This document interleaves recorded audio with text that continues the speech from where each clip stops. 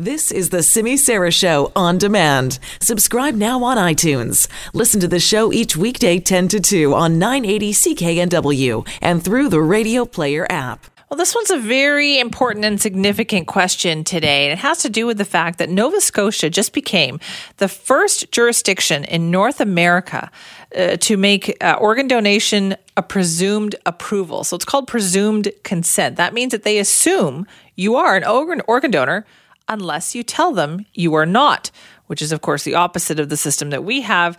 That is, you're not an organ donor until you actually, fill it out online and say that, yes, I am an organ donor. So they're just saying they're going to assume this is the case for everybody in Nova Scotia.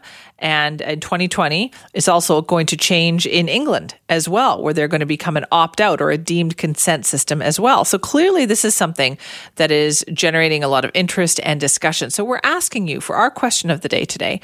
Are you in favor of BC adopting this presumed consent formula for organ donation? Do you think this is a good idea? Do you say, yes, of course, this is a good idea? Or do you say no, that you'll make this decision if you want to do this? Or are you not sure? So go online to Simi Sara 980 or to @CKNW and cast your vote on this. You can also use our buzz line, 604-331-BUZZ. That is 331-2899. Or you can drop me an email, simi@cknw.com. Hilda tweeted me to say, yes, it should be set up like the way governments set up the speculation tax. Assume yes unless they say no. That is true, right? It's always convenient for governments to use this kind of system when they want to.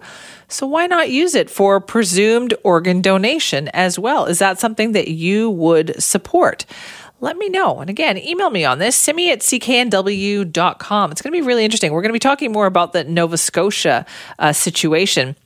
The Premier introduced that bill at the Nova Scotia House Assembly, and instead of requiring forms that will be filled out, to donate organs, they're just going to presume you already are an organ donor unless you have gone to the trouble to say you are not. It's very different from what we have now. Do you think that's a good idea? Let me know.